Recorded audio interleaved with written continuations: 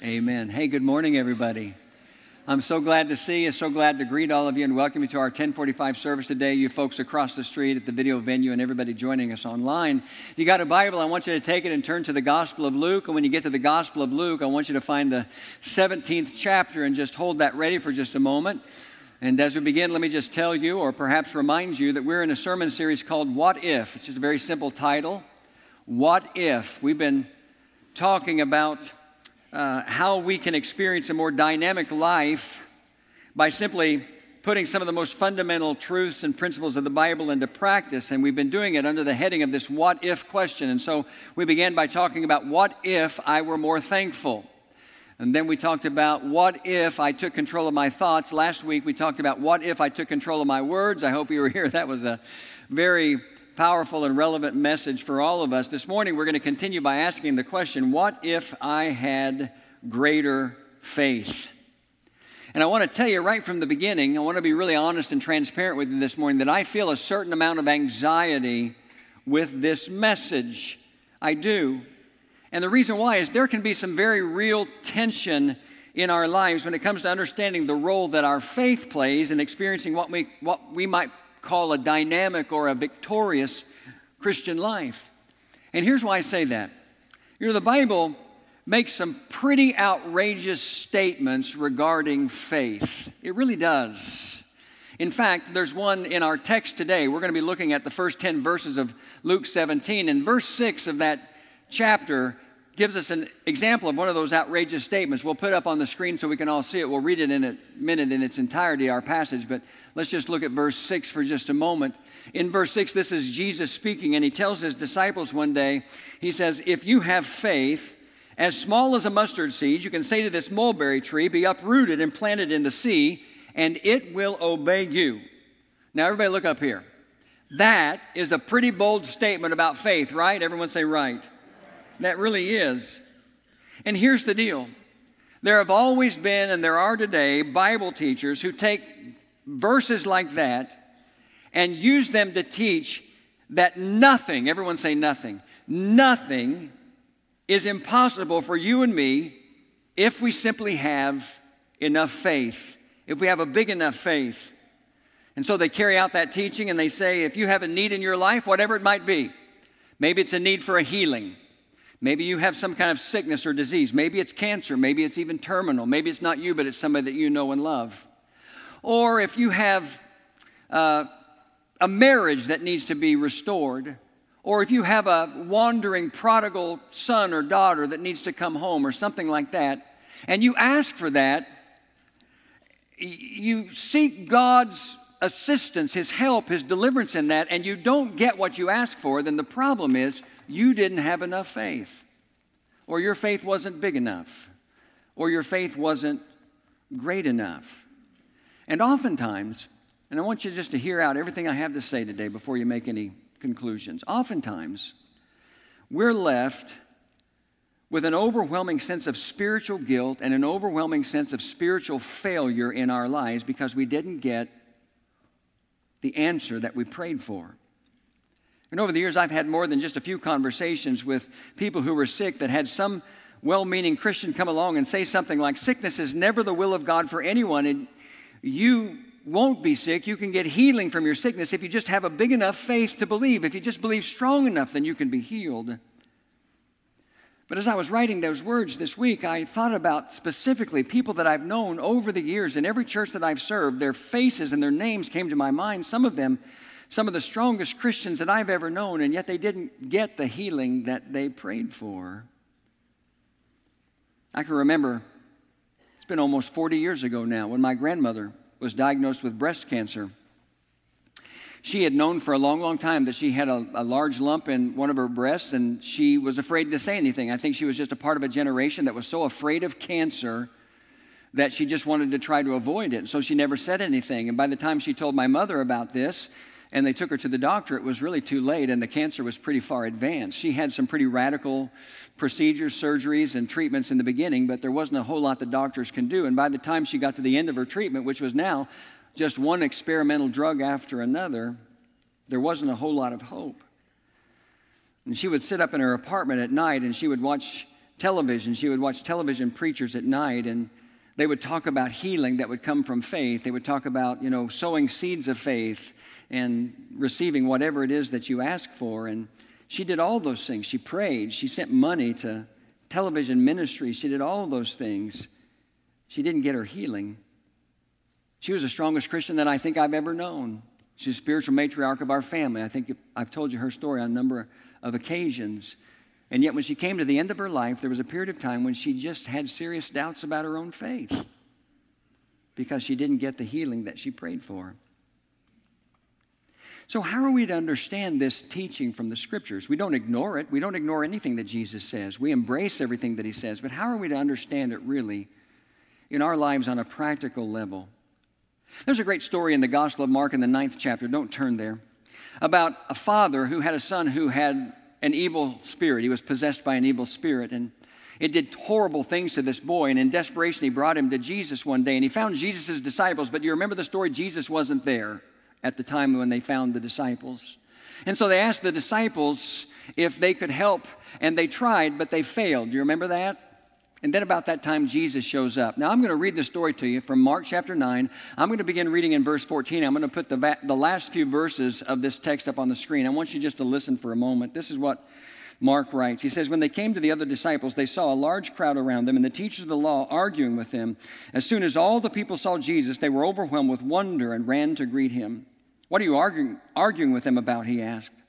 A man in the crowd answered, Teacher, I brought you my son who is possessed by a spirit that has robbed him of speech. Whenever it seizes him, it throws him to the ground. He foams at the mouth, gnashes his teeth, and becomes rigid. I asked your disciples to drive out the spirit, but they could not. Oh, unbelieving generation, Jesus replied, how long shall I stay with you? How long shall I put up with you? Bring the boy to me. So they brought him. And when the spirit saw Jesus, it immediately threw the boy into a convulsion. He fell to the ground and rolled around foaming at the mouth. And Jesus asked the boy's father, how long has he been like this? From childhood, he answered. It has often thrown him into fire or water to kill him. But if you can do anything, take pity on us and help us. If you can, said Jesus, everything is possible for him who believes. Immediately the boy's father exclaimed, I do believe. Help me overcome my unbelief. What a great story.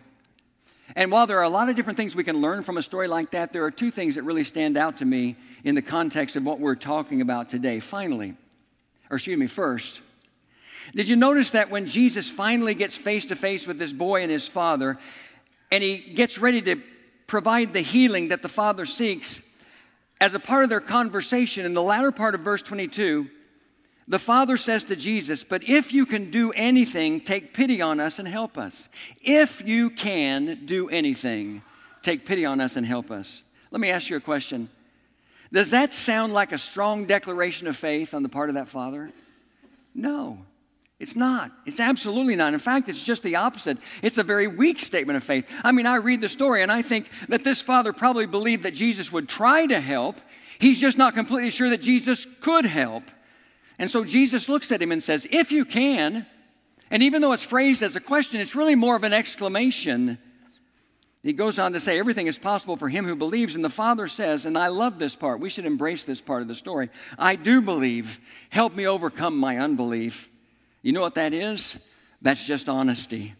That's the father basically saying to Jesus, I believe in you, I believe in your power, but here's the truth. The honest truth is I still have a lot of doubt in my life, and I'm willing to admit that. So is my faith enough? Is what I'm offering enough?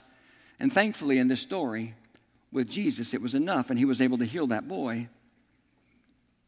And the second thing that stands out to me that we learn from this story, and if you don't remember anything else that I say to you today, I want you to remember this one thing. So write it down in your notes if you're taking notes. Here we go. You don't have to have a perfect faith to receive a blessing from God. You don't. You don't have to have a perfect faith. You don't have to have perfect faith to receive a blessing from God. In fact, I'm going to take that one step further. Some might disagree with this, and that's okay. But I believe Jesus never expects perfect faith from us. He expects imperfect faith because that's who we are and that's all we have. He knows that. Listen, if you and I had to have perfect faith in order to have a prayer answered or in order to experience any kind of blessing from God, then we would be left wanting all the time. because none of us are perfect. And we have moments when we have better faith than others, I'm sure, but the truth is our faith is wanting much of the time. And listen to me close. While I believe, and I believe this with all my heart, while I believe that all things that fall within the will of God are possible to those who believe, did you hear what I just said? I believe that all things, everyone say all things are possible. All things that fall within the realm of the will of God are possible to those who believe. I also believe from the teaching of the Bible and from the experience of life that not everything falls within the will of God. Here's the truth. This is the way our God chooses to exercise His sovereignty in the world. He allows pain, and He allows suffering, and He allows death. Do we always understand it? Absolutely not. Does it cause us to have a crisis of faith sometimes when we come face to face with it? Sometimes it does. We have questions and concerns. We wonder why God is doing the things He's doing or why He's not doing the things that we want Him to do. But here's the deal. This is how God chooses to exercise His sovereignty. He allows pain, and He allows suffering, and He allows death. Why? Why? That's a whole nother sermon, isn't it? We don't have time to talk about all those things. But it's in those moments that we trust Him. All things that fall within the will of God are possible to those who believe, but not everything falls within the will of God. And that's my best explanation, friends, this morning for this tension that often comes with faith and this teaching that if you simply have enough faith or you have a big enough faith that you can have whatever it is that you ask for. And that brings me back to Luke chapter 17. Remember, our question this morning is, what if I had greater faith? Now, this isn't the easiest thing to talk about, folks, and I can't stand up here this morning and tell you that I got all this figured out completely, because I don't. I'm still growing in my understanding of all this, but I do think we can use this text to learn a little bit about how to have a greater faith in our lives, what it means to have greater faith. So if you got your Bibles open there, wherever you are, stand with me in reverence and respect for God's Word like we always do as we make the public reading of Scripture a part of our service each week. And you follow along. I'm going to read the first 10 verses of Luke 17. Our emphasis is on verses 5 and 6. Jesus said to His disciples, things that cause people to sin are bound to come, but woe to that person through whom they come. It would be better for him to be thrown into the sea with a millstone tied around his neck than for him to cause one of these little ones to sin. So watch yourselves. If your brother sins, rebuke him, and if he repents, forgive him. If he sins against you 7 times in a day and 7 times comes back to you and says, I repent, forgive him. And the apostles said to the Lord, increase our faith. And he replied, if you have faith as small as a mustard seed, you can say to this mulberry tree, be uprooted and planted in the sea, and it will obey you. Suppose one of you had a servant plowing or looking after the sheep. Would he say to the servant, when he comes in from the field, come along now and sit down to eat? Would he not rather say, prepare my supper, get yourself ready and wait on me while I eat and drink? After that, you may eat and drink. Would he thank the servant because he did what he was told to do? So you also, when you have done everything you were told to do, should say, we are unworthy servants. We have only done our duty. Okay, there it is. You can be seated. May God add His blessing on the reading and the hearing of His word. What's happening here in Luke chapter 17? Jesus is teaching the disciples. He's teaching them about the kind of spiritual qualities that need to be reflected in their lives. And in the middle of that teaching, in verse 5, the disciples look at Him and basically say, give us more faith. We need more faith. They say, increase our faith.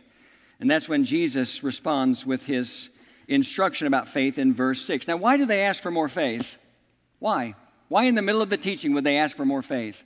I think it's really a simple explanation. I think as Jesus taught them about all the things that need to be reflected in their lives, they began to feel pretty inadequate. And they thought, I don't think I can do this on my own. I need help. I need more faith. I mean, Jesus had just told them about the power of forgiveness and that when somebody sinned against them, if they asked for forgiveness, then they should forgive them. And He said, if they do it 7 times in a day and 7 times come back to you and say, forgive me, you got to forgive them.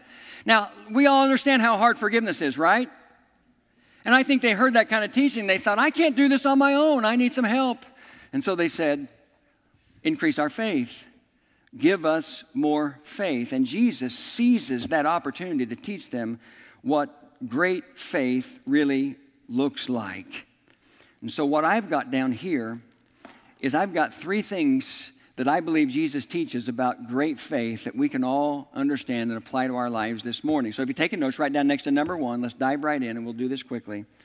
The first thing that I've got written on my notes is it's not all about the size of your faith. Write that down. It's not all about the size of your faith. Let's be honest, there are probably many of us who are here listening to me wherever you might be, and I'll put myself at the top of the list today, okay? I'll lead things off. There are many of us here today who have had times in our lives when we've asked God for more faith. In some way, some form, some fashion, we've asked God to increase our faith. And our reasoning is pretty much like the disciples. Our reasoning is, we think if I have more faith, I could do a better job living the Christian life. If I had more faith, I could believe God for greater things in my life. But here's what we need to understand. It's not always about more. More is not always the issue. It's not always about the size of our faith. And this might sound odd, but I want you to listen close. I think much of the time we don't need a bigger faith. We just need a better understanding of how faith works. And I'm going to say it like this. We need what might be called congruent faith. Congruent faith. Now, that's not a word that you hear very often. It's not a word we use in everyday conversation. The word congruent basically means agreeing or corresponding. And so when I say we need congruent faith, that means we need to learn how to practice our faith in every area of our life. And the first area is we need to make sure we make the right choice. Whenever some situation comes in our lives where our faith is challenged, we need to make sure we make the right choice about what we're going to believe. When I was growing up in Sunday school, one of my favorite Bible stories was the story of David and Goliath. I'm sure many of you would say the same thing. Those of us, it's such a wonderful heritage to have been able to grow up in church and be taught the great stories of the Bible since you were a child. I'm so thankful that my kids had that opportunity. My grandkids have that opportunity. Listen, if you didn't have that opportunity, you can still learn those stories, and they can be just as much a blessing to you today as they were when you were a child. But I love that story. Let's just use our imagination for a moment and imagine that we are taken back to somewhere around 1000 BC, and we're standing on the edge of the Valley of Elah where that battle took place, and we look down and we see this giant who appears to be about 9 feet tall, and he's fully armored from head to toe, and we see him approaching this ruddy little shepherd boy. He's got the unmistakable clothes of a shepherd, and all he has in his hand is a slingshot, and we're standing there watching this battle as it's about to begin. Let's pretend in that situation that we had to put money on one side or the other. Here's the question: who are you going to choose? Now, the answer is easy for us today because we know how the story ended, but let's just imagine that that's not the case. And when we were there, when it happened, we didn't know what was going to happen. We didn't know who was going to win. So which side would you be inclined to choose? Here's my point. Every single day in our lives, we face these kinds of questions. Every day we have to choose. Everyone say choose. We have to choose where we're going to put our faith. When a problem comes into our life, when a challenge comes into our life, when a circumstance comes into our life that's bigger than us, we have to choose where we're going to put our faith, what and who we're going to believe in. And we have to make a definite choice. We have to say, this is my choice, this is the right choice, and I'm willing to stake my entire life on it. That, friends, is the first step to having great faith. Having great faith is not always about the size of your faith. It begins with what you choose to believe in. Listen to me. Let's just go back to thinking about verse 6 for a moment. If having great faith were all about the size of your faith, then Jesus wouldn't have said in verse 6, if you have faith as small as a what? Mustard seed. A mustard seed, very small. Not the smallest seed in the world, but tiny.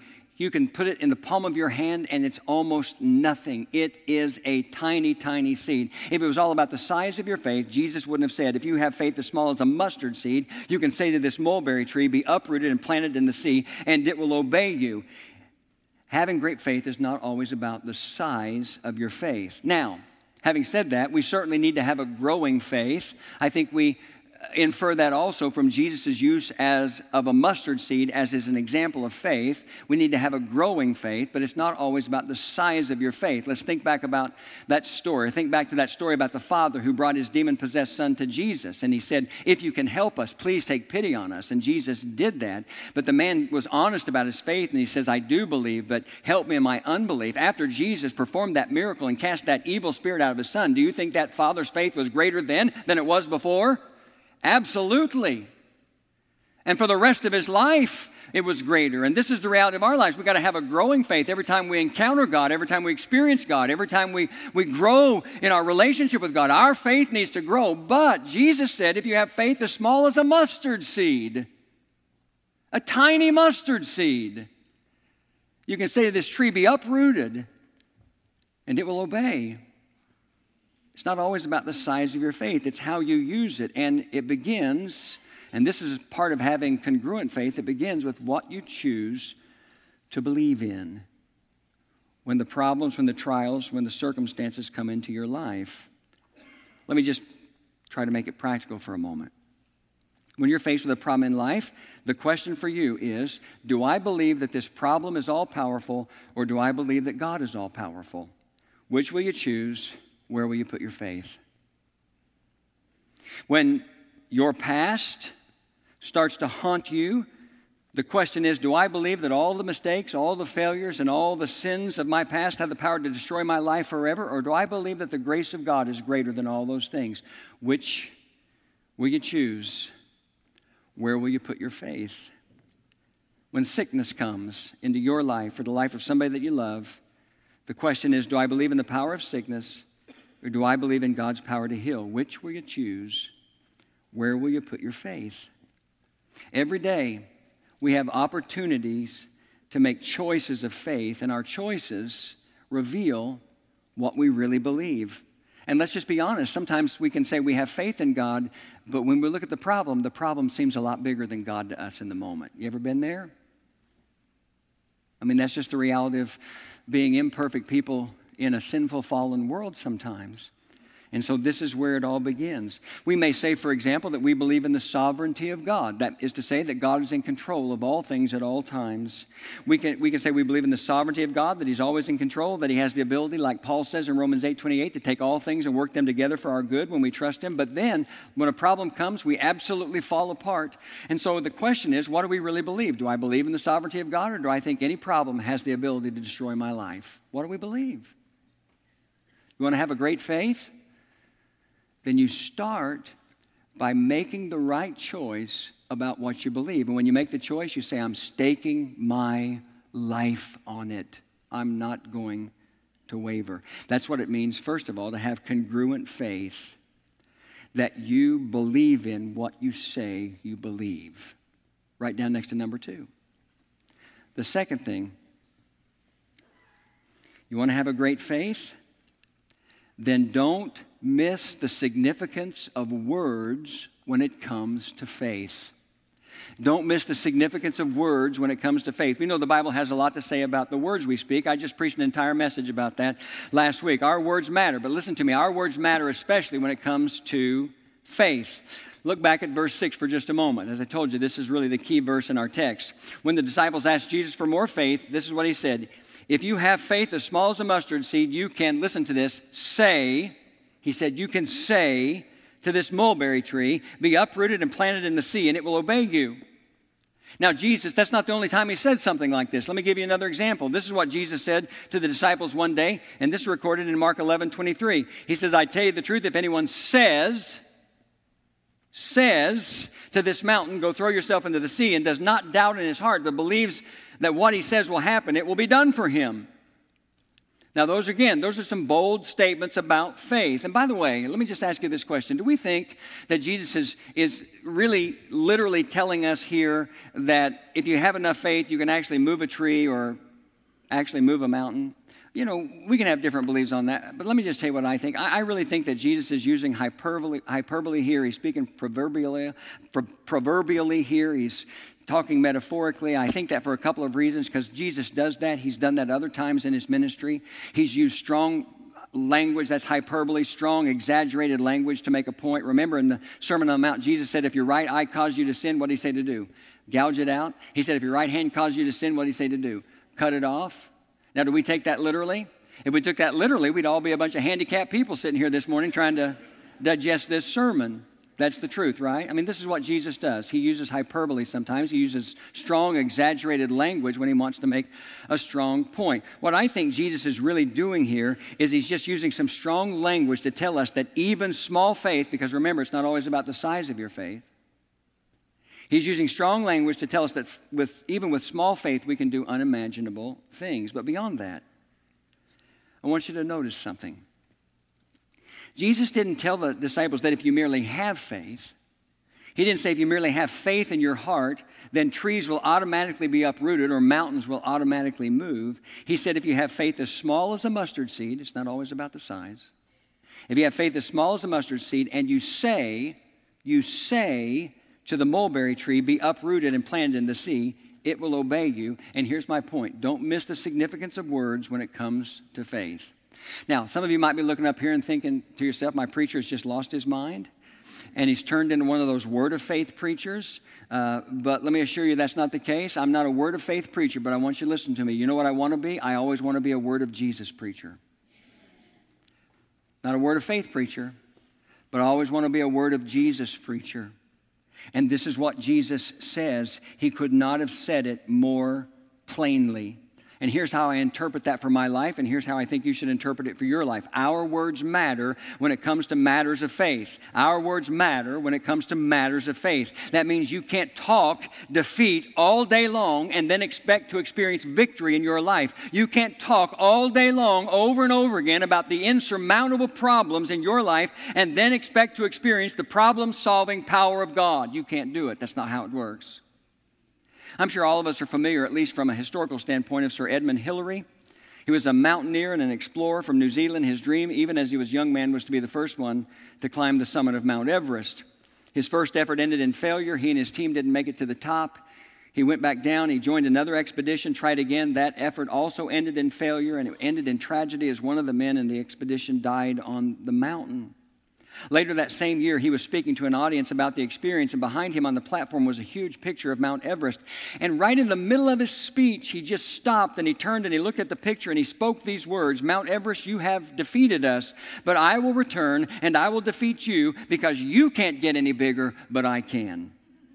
And then on May the 29th, 1953, he did what no one had ever done before, and he was the first man to climb the summit of Mount Everest. He spoke to the mountain, and then he defeated the mountain. Let me make sure that we understand that that's not just from history. Let me use an illustration from the Bible. Let's go back to the story of David and Goliath. Again, one of our favorite stories in the Bible. You know, when David went down into the valley of Elah to face off against Goliath, he was armed only with a slingshot and 5 smooth stones. But before he slung that first stone that felled the giant Goliath, he spoke words of faith. I'm going to put them on the screen. You can see them. He said to Goliath, you come against me with sword and spear and javelin, but I come against you in the name of the Lord Almighty, the God of the armies of Israel, whom you have defied.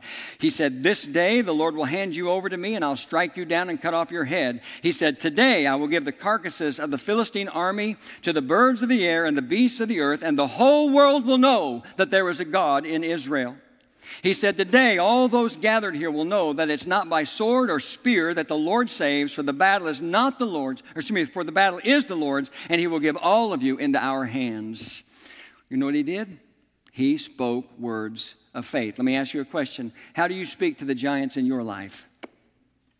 We all have them. They come in different forms and shapes and sizes. How do you speak to the giants in your life?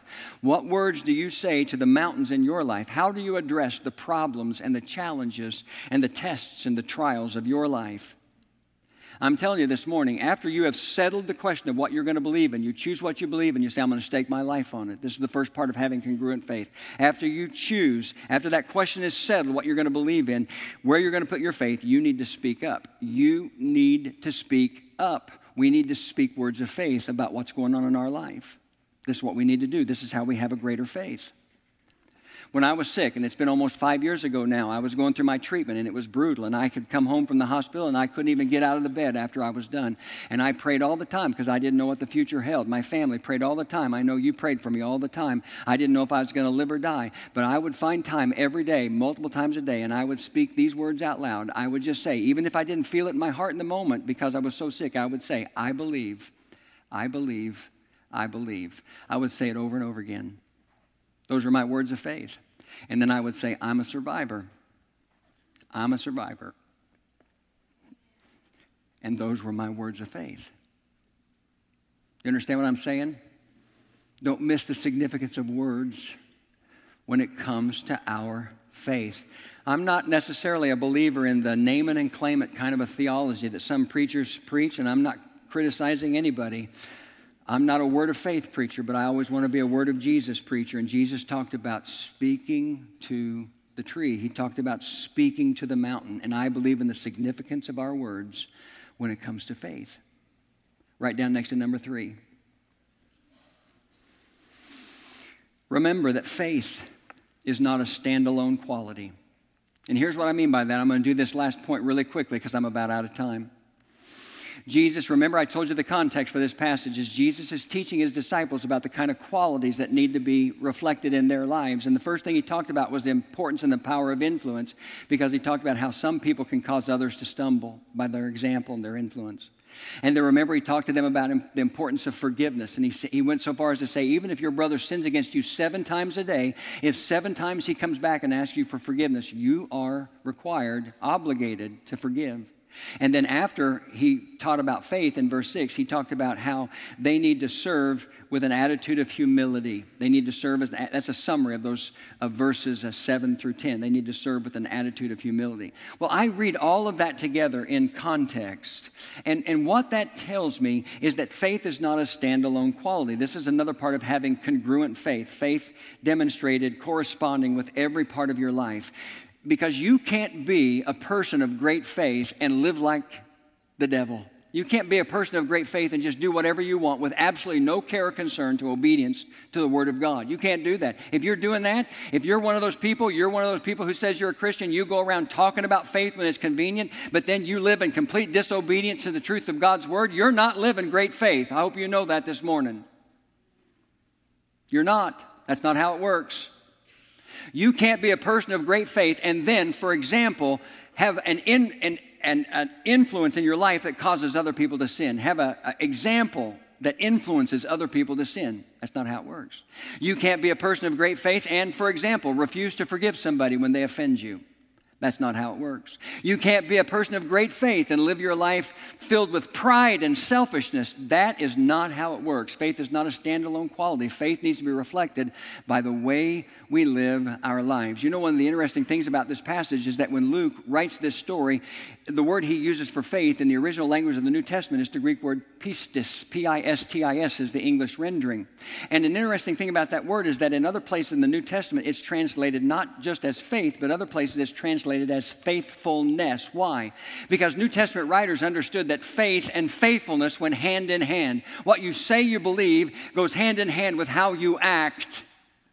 That's why a little later in the New Testament, in James chapter 2 and verse 18, James writes and says, well, let's just put it up on the screen. And he says, but someone will say, you have faith, I have deeds. Show me your faith without deeds, and I will show you my faith by, say that with me, what I do. What I do. Faith and faithfulness go hand in hand. Listen to me this morning. Faith is not a standalone quality. Now, I can stand up here today and tell you that I can say this with integrity. I have a deep, deep longing in my heart to have a great faith. How about you? I want to have a great faith. But I need to understand right from the teaching of Jesus today that great faith is congruent faith. Great faith happens in our lives when we choose the right thing to believe in, and when we choose it, we stake our life on it.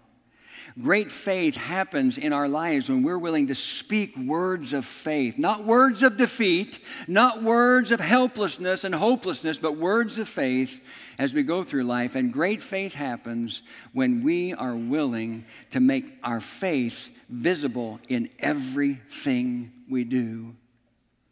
That is how to have great faith. It's not always about the size of your faith. Don't miss the importance of words when it comes to faith. And faith will never be a standalone quality.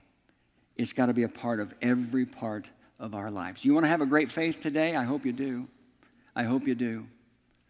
This is how it happens. I don't have all the answers when it comes to faith. I'm not correct in everything that I think at times. I'm always still growing in my study, but I'm looking at these words coming straight from the mouth of Jesus, and we need to embrace them with all of our hearts. Remember, everything that falls within the will of God is possible to those who believe, but not everything This is how God chooses to exercise his sovereignty. Not everything falls within the will of God. And that's where we have faith as well.